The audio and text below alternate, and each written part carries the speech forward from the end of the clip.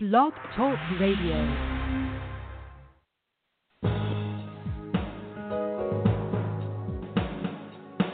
Welcome to the Neil Garfield Show, a presentation sponsored by www.livinglies.wordpress.com, GTC Honored, and The Garfield Firm, serving all 50 states with news and analysis of the latest bank scams against borrowers, homeowners, consumers, and investors, and providing legal representation throughout Florida. This program is for general information only. It is not a solicitation for services or legal representation and should never be used as a substitute for advice from a licensed professional. And now, here's world-renowned financial expert, attorney, and blogger, Neil Garfield.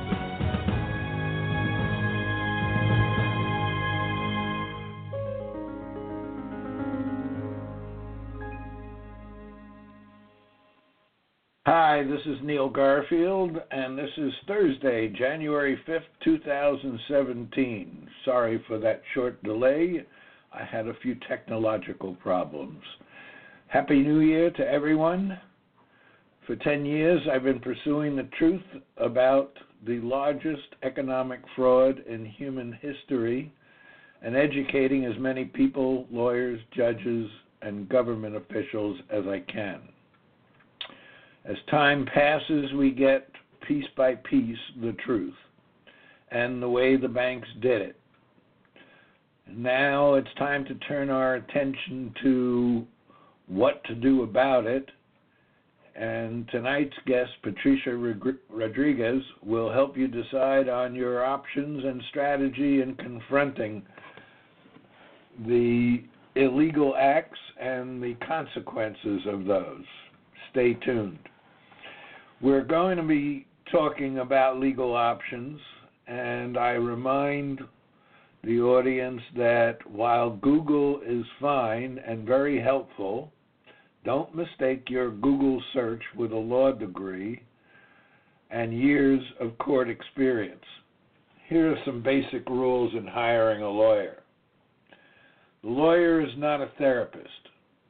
Of course, he or she wants to know if you have suffered emotional distress, and that will come out over the term of the case. Don't make the interview or phone call so long that the lawyer feels that you're going to need a lot of hand-holding, because if he or she believes that to be true, then the fees will rise, and probably substantially.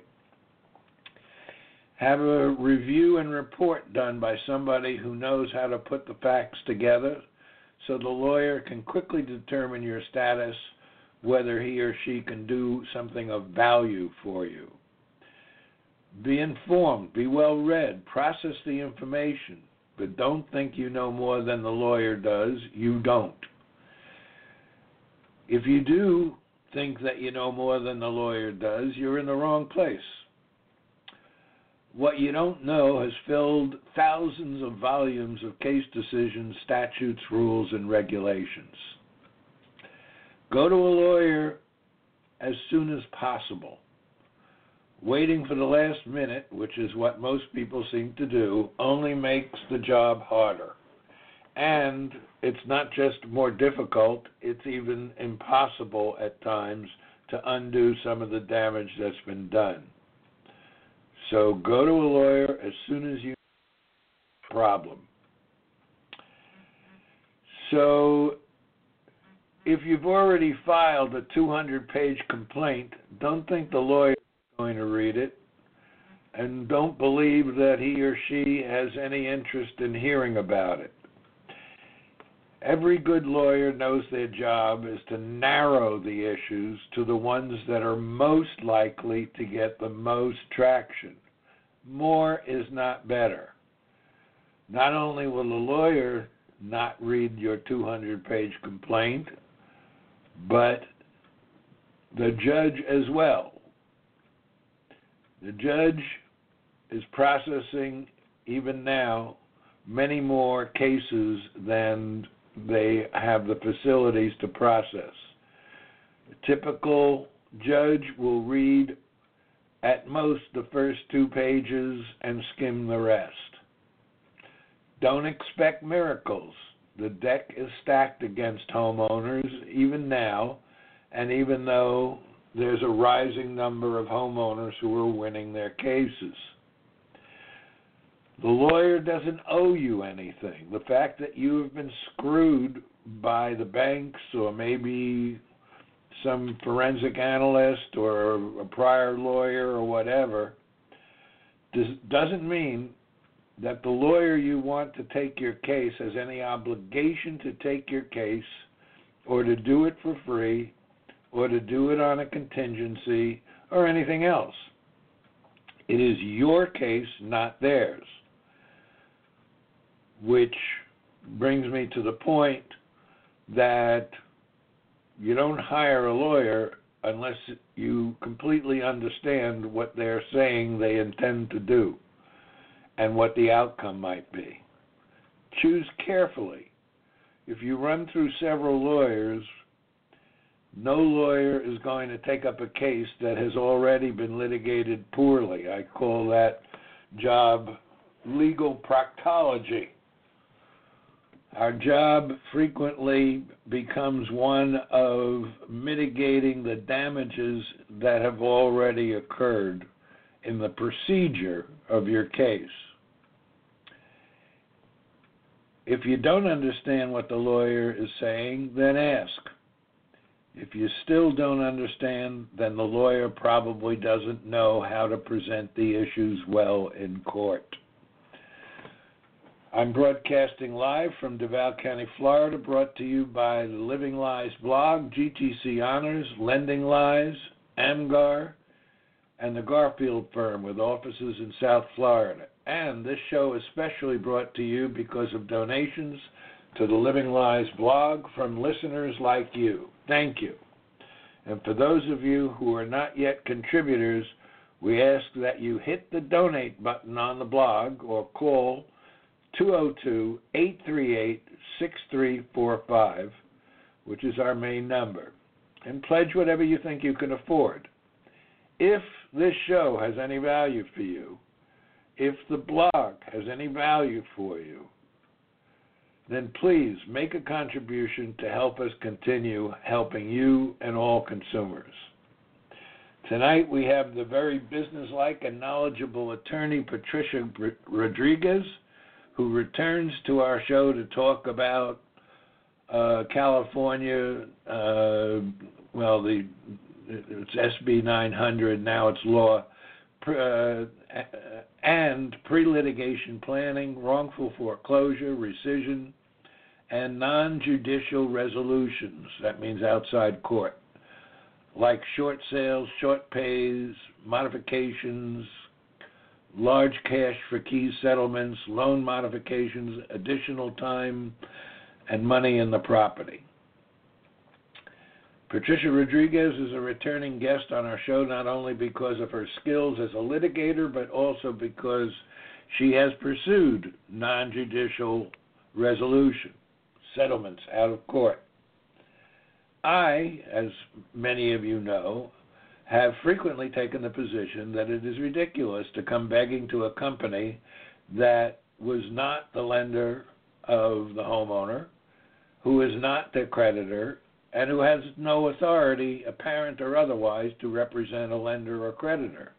But I must admit that I have enabled modifications, short sales, and other settlements, even though I am still firmly convinced that borrowers are settling with the wrong party. And the reason why I advise some people to settle is simple. Sometimes appearances become the law, or they're treated as though they are the law. The legislative movement in this country is already on to reset title and remedies for wrongful foreclosure that will eventually, in my opinion, result in making the modifications lawful, even though the pretender lender has no right to enter into the settlement. Borrowers are forced to apply and even beg for modification or other settlement because the members of the judicial bench are routinely dismissing the rightful claims of wrongdoing by the banks, the servicers, and the companies that provide layers of service to the Wall Street banks. But I will still point out that the number of people who are winning foreclosure cases is rising. You can reach Patricia Rodriquez at her offices in Pasadena, California, at 626-888-5206. Patricia, welcome back to the show. Hi, Neil. Well, thank you so much for having me, and what a wonderful introduction. I specialize in introductions.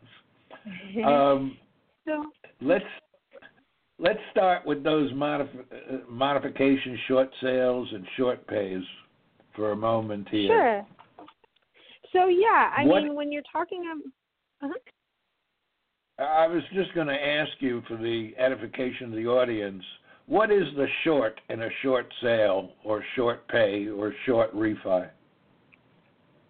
Great. Yeah. So when you filed a lawsuit and you sued over wrongful foreclosure or SB 900 or rescission, and now you're trying to find out ways that you can resolve that lawsuit, there's a couple different ways. The first way is you can negotiate to do a short sale.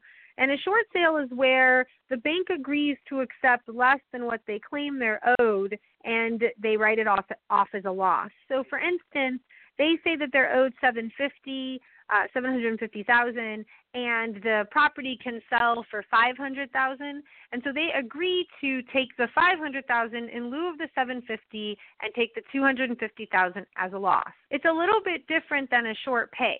A short pay is much better for the borrower if it can be negotiated because of the lawsuit. A short pay says they owe, or they claim that the bank claims that the borrower owes $750,000. And in this instance, the bank agrees to knock off some of that and shorten the payoff amount down to a lower amount. So they'll agree to knock off $150,000, and now the payoff amount becomes $600,000. It's not a loss for them. There's no tax consequences. It's not a loss. It's a shortened amount that they say they will accept as payment. And now if the fair market value is $675,000, they've got $75,000 in equity. And so the bank would do that because you're going to agree to release the lawsuit, and you're going to agree that if it doesn't sell within a certain amount of time, 120 days, 180 days, whatever you've agreed on, that the amount will go back up to the original payoff amount they claim of $750,000, and you will not contest the foreclosure. And so you're selling off your right to contest the foreclosure, and you're selling off your right to this lowered amount of payoff in exchange for selling within a certain amount of time. And so what's really important in that scenario is that you already have a buyer set up. So that's the difference between a short pay and a short sale. Got it. So now the important takeaway from that is, and I've seen this myself, you need to have a buyer in place with a contract and everything else for a short sale before you ask for approval of the short sale. And you also need somebody like Patricia who's going to lean on them, because anybody who's had experience or has heard of the experience of applying for a modification, short sale, short refi, or whatever, knows that the first 3 times they submit papers, they're going to get a response back that the papers are either incomplete or were never received. So you need somebody, preferably an attorney. There are some aggressive HUD counselors who have had some success with this, that will keep their feet to the fire and know how to leave the footprints in the sand so that they can't say they didn't get something. So, do you have any comment on that, Patricia? Oh, that's absolutely accurate. If you are going to do it on your own or without an attorney, you need to make sure that everything is going over in writing, preferably email. You want to have a very strong written record of everything. It's definitely about knowing your rights and being able to enforce your rights, and certainly having an attorney who can negotiate how much of the payoff is going to come off, whether or not the short sale is going to get accepted is vital, especially if you have a pending non-judicial foreclosure sale coming up. You really want to make sure that you have a lawyer there working with you to ensure that that sale doesn't happen while you have a pending short sale or you have a pending short pay. The other thing that I would say about having a lawyer involved in these settlements is that every business and everybody who does deals in the marketplace always has at least one layer, sometimes many times several layers. And if you employ a lawyer, the lawyer can be aggressive or they can be passive, whatever is needed to get the settlement in ways that won't lock you in, because only you, the homeowner, can make the final decision on what that settlement is going to be. So whether it's Neil Garfield or Patricia Rodriguez, I can say anything I want about, let's settle for $100,000 or whatever. And when they tell me how ridiculous I am, when we go back to them, it can be made clear that the one thrown under the bus is me as the attorney, and that the homeowner is far more reasonable than the attorney. Any comment on that, Patricia? I'm speaking for myself there, but. Oh, no, I agree entirely. Even myself, even though I am an attorney, I have attorneys for any number of things. I never represent myself. They once told me, someone who represents themselves has a fool for a client. So I think it's really, really important that you separate yourself emotionally from the situation, and you also get that independent position, and you get the layer of nothing that's being said is truly coming from you. It's coming from your representative, and there could always be something lost in translation. Right, exactly. And I think that one of the things that having an experienced attorney like you involved in this process is that the homeowner is dealing with the largest investment of their entire life. And they've got a lot of emotional baggage that goes with that.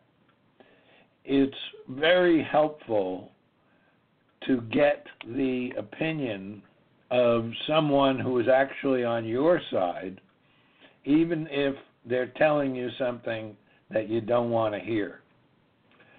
So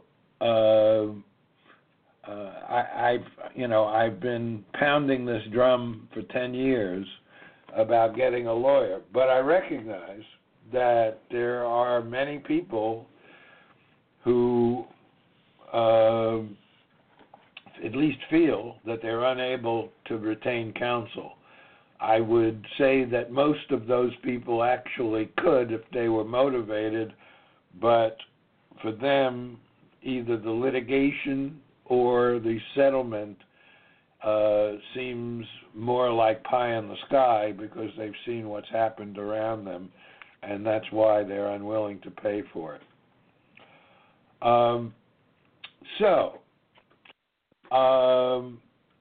What is the landscape now, Patricia, in California for these settlements? Are they getting easier? Are they getting harder?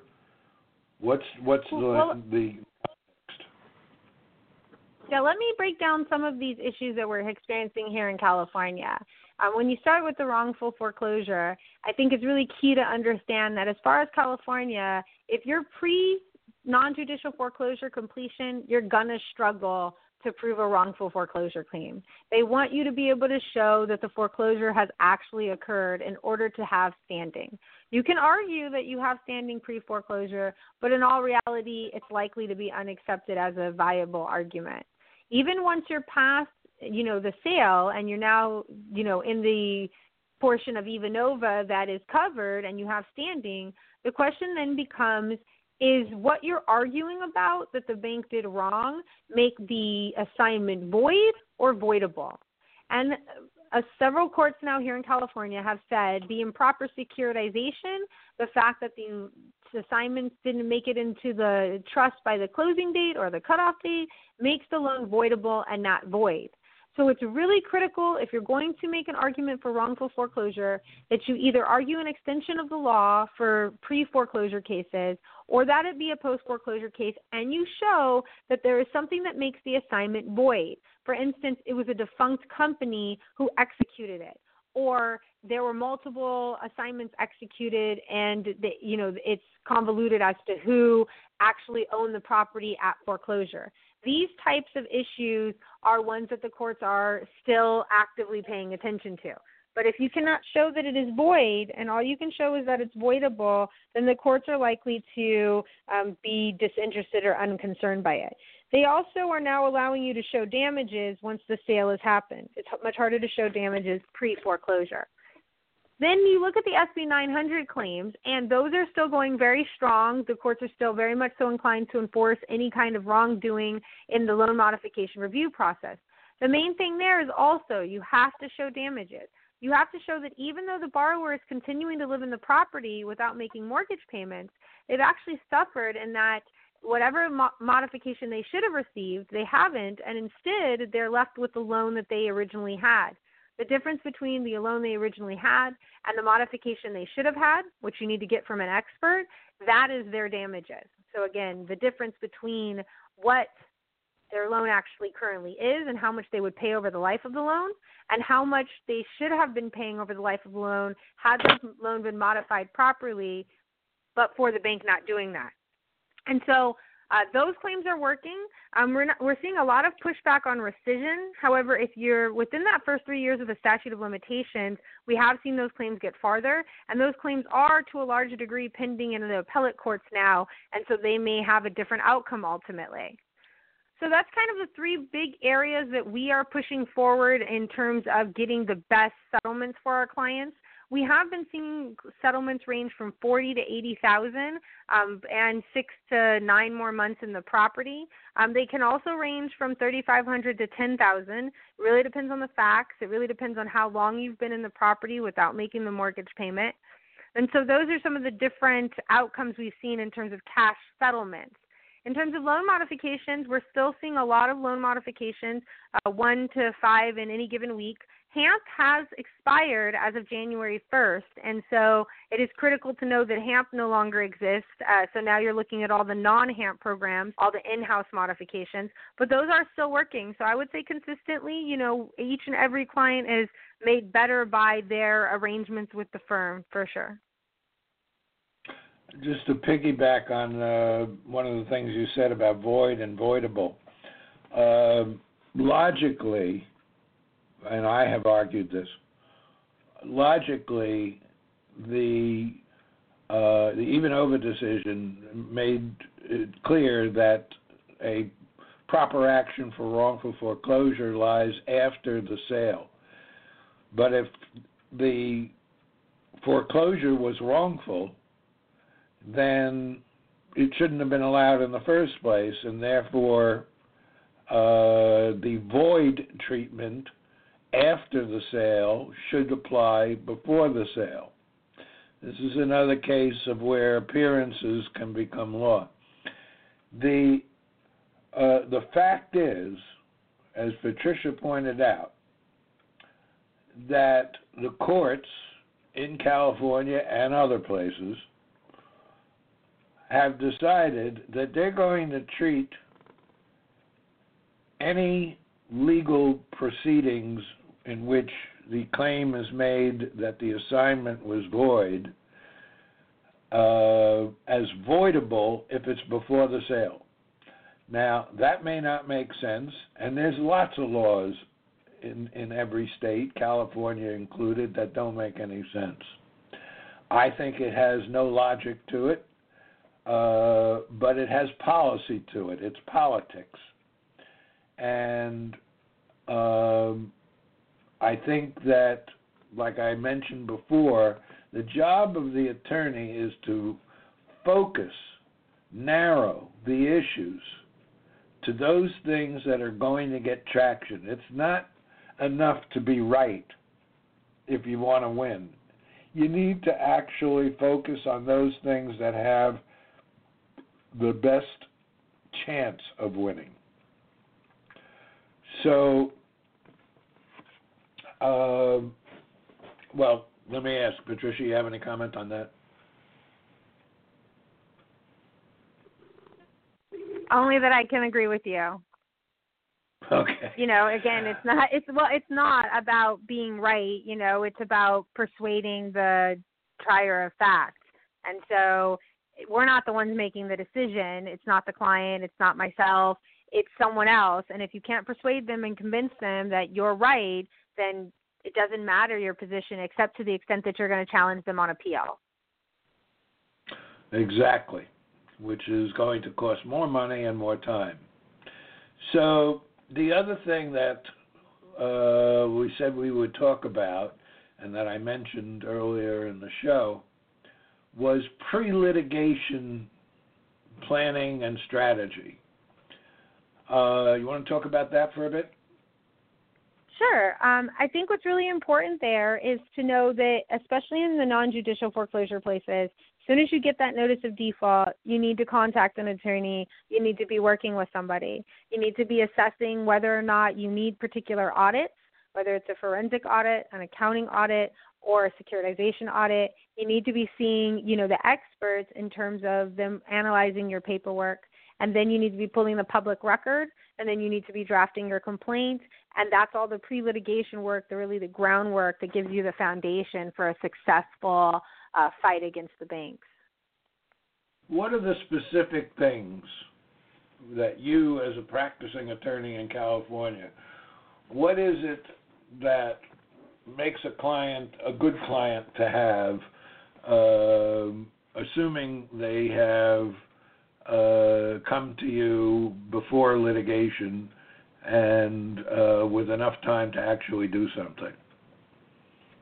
I think it's all about expectations.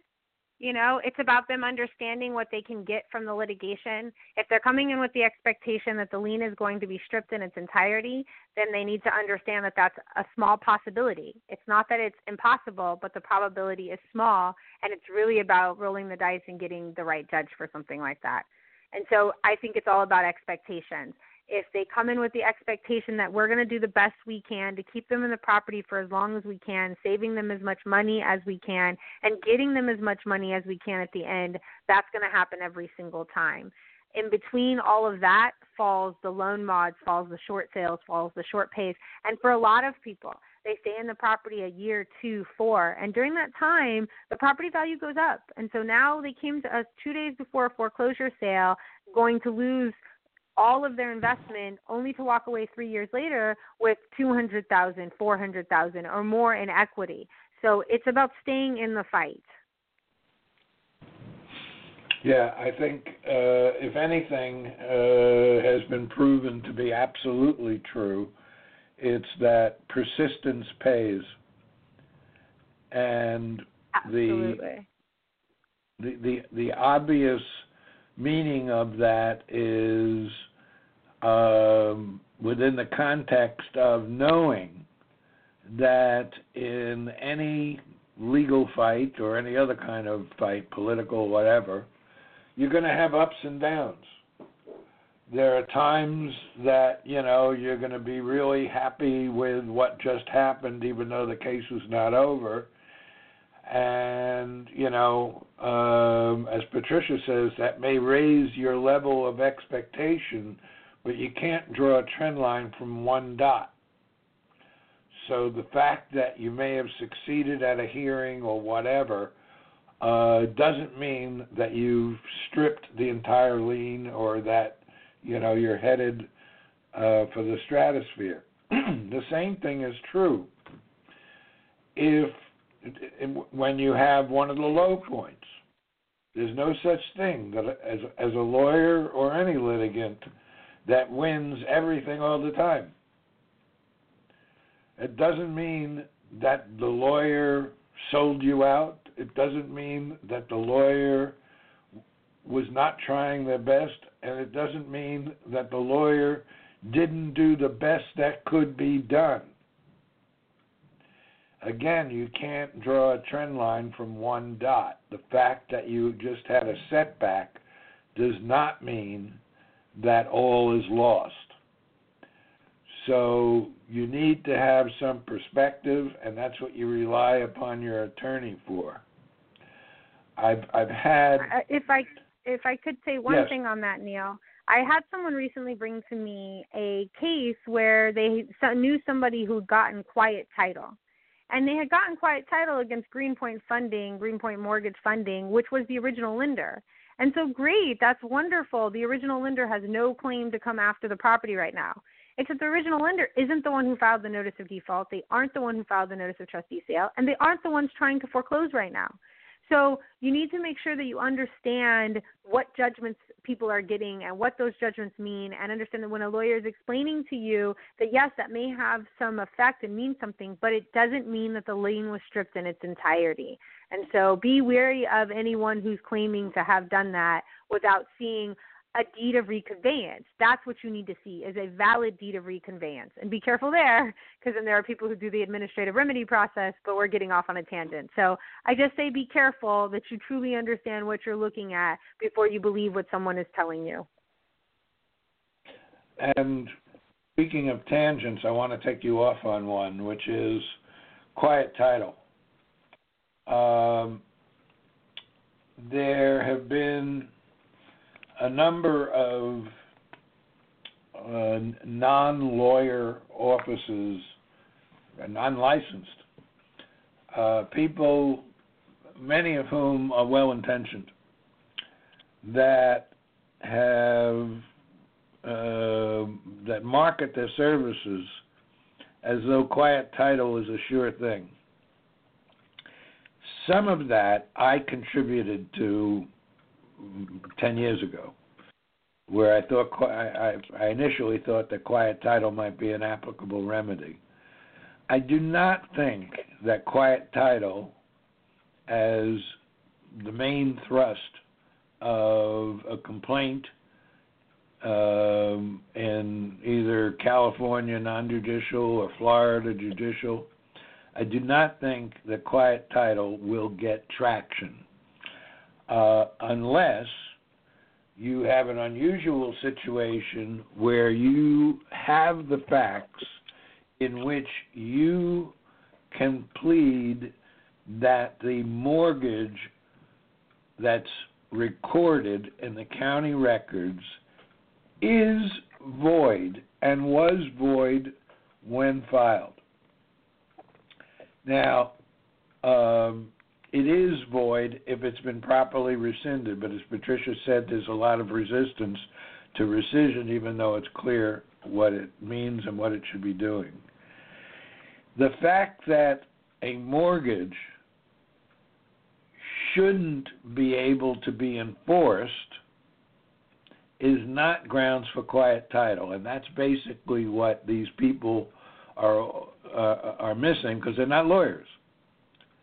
And I know that some people are paying thousands of dollars to these people who say they've got lawyers on the line, ready to do it and all that. They've had no success, and they're not going to have any success unless that mortgage is void. Not voidable, not unenforceable, but just void. And in the law, we use the Latin ab initio. It was void ab initio from the start. So when that mortgage was filed, if it was void for a variety of potential reasons, then you can get quiet title. But if it's voidable, or if it's avoidable, or if it's unenforceable, that's not going to strip the encumbrance. You're not going to get an order from a judge that says, I declare that mortgage void and removed from the chain of title on this property. So it's really important, and that's why I said don't mistake your Google search for a law degree. It's really important that before you pay money, before you take action, before you make a decision, that you actually get the advice of a lawyer who knows. That law degree does count for something. So, my point here is, and I know this is a ticklish point out there, the companies that are offering quiet title as a business plan that is going to achieve results for homeowners is mistaken at best. They're proceeding under an erroneous presumption. Patricia? Yeah, I mean, I'm here, and I have to agree with that at this point, especially in California, because every judge I have seen this claim presented to wants you to tender. They want you to put up the balance of the loan. Absolutely every time they want you to tender. If you want something in equity, they want you to do equity. And so I think that makes it a very challenging scenario. Now, the other thing, you mentioned tender, is that I'm starting to look at the tender laws in various states, and they're kind of interesting. In Georgia, for example, if you tender, and tender means for real, not just a check that couldn't be cashed because there's no money on the account. Right. If you tender payment and there's no response for 10 days, the lien is stripped. And in other states, they have similar provisions. Tender laws tend to be different from state to state, so you need to be very careful about what your state says about tender. But it may be a good remedy, like the AMGAR program, which offers a payout. It's a form of tender. It may be a fairly strong, well, it is. I mean, I've had 16 cases, 100% success, where tender is possible. Now, what does it mean, is tender possible? Well, the simple answer to that is tender is possible if you have somebody who happens to have several $100,000 or several million, whatever the amount demanded is, happens to have that around in cash, and who can basically set aside that money as proof that the tender was real. And the only thing for those states that are severe against a so-called creditor who does not accept tender, the only thing that that they can do is they can still, up to a point, depends on the state, they can still pursue the debt, but they no longer have the security. And in some states, it may be that their right to pursue the debt is also extinguished. So I'm seeing that around now too, and I'm aware of several operations where that is being done. But the trick is to get investors who are willing to put up the money for the tender and then accept a fee for their risk of having to pay, maybe twice as much as the property is worth.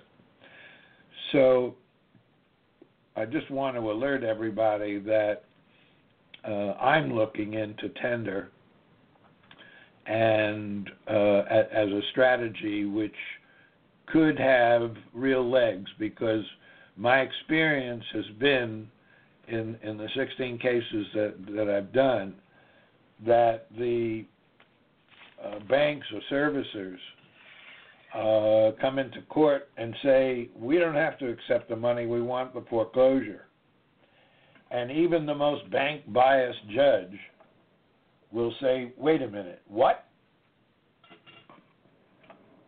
And if the case is ultimately about money, not about foreclosure or title to the property. If real payment of the entire amount demanded is offered, it's case over, because either they're going to accept it, or if they don't accept it or reject it, it doesn't make any difference which, it's treated the same, then they've lost their lien. So in some states. Other states have different rules, and that's why I say it's very important not only that you read the statute, but that you go to a lawyer who can look up the case law to determine whether or not this is something that can be done, and assuming you have the resources. Patricia? Yeah, I mean, it's a little different in California. It definitely doesn't mean anything if you tender. It just means that you get to go forward with the lawsuit. So it's just a little bit of a different analysis. Right. That's why I said every state is different, so you can't assume anything. So, as usual, we've run out of time. Patricia, it's been wonderful having you on the show again. And I'll remind our viewers that to get in touch with Patricia Rodriquez in Pasadena, her telephone number is 626-888-5206.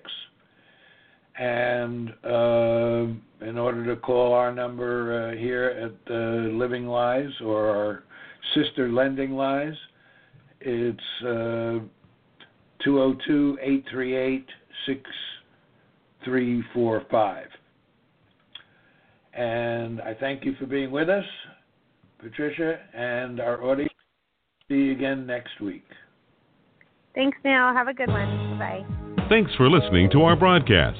We hope that you tell your friends about us and let them know that there is hope and help in this financial crisis. Tune in every week to The Neil Garfield Show for free information and advice, and visit our blog daily at The Living Lies blog. We provide support services, the latest strategies, analysis, expert consultations, testimony, and declarations to use in your battle against the largest economic crime in human history. For information concerning Neil, the team at Living Lies, or the law firm, go to www.livinglies.wordpress.com or call 520-405-1688. The opinions expressed on this broadcast are those of the host and should not be attributed to any other person or entity.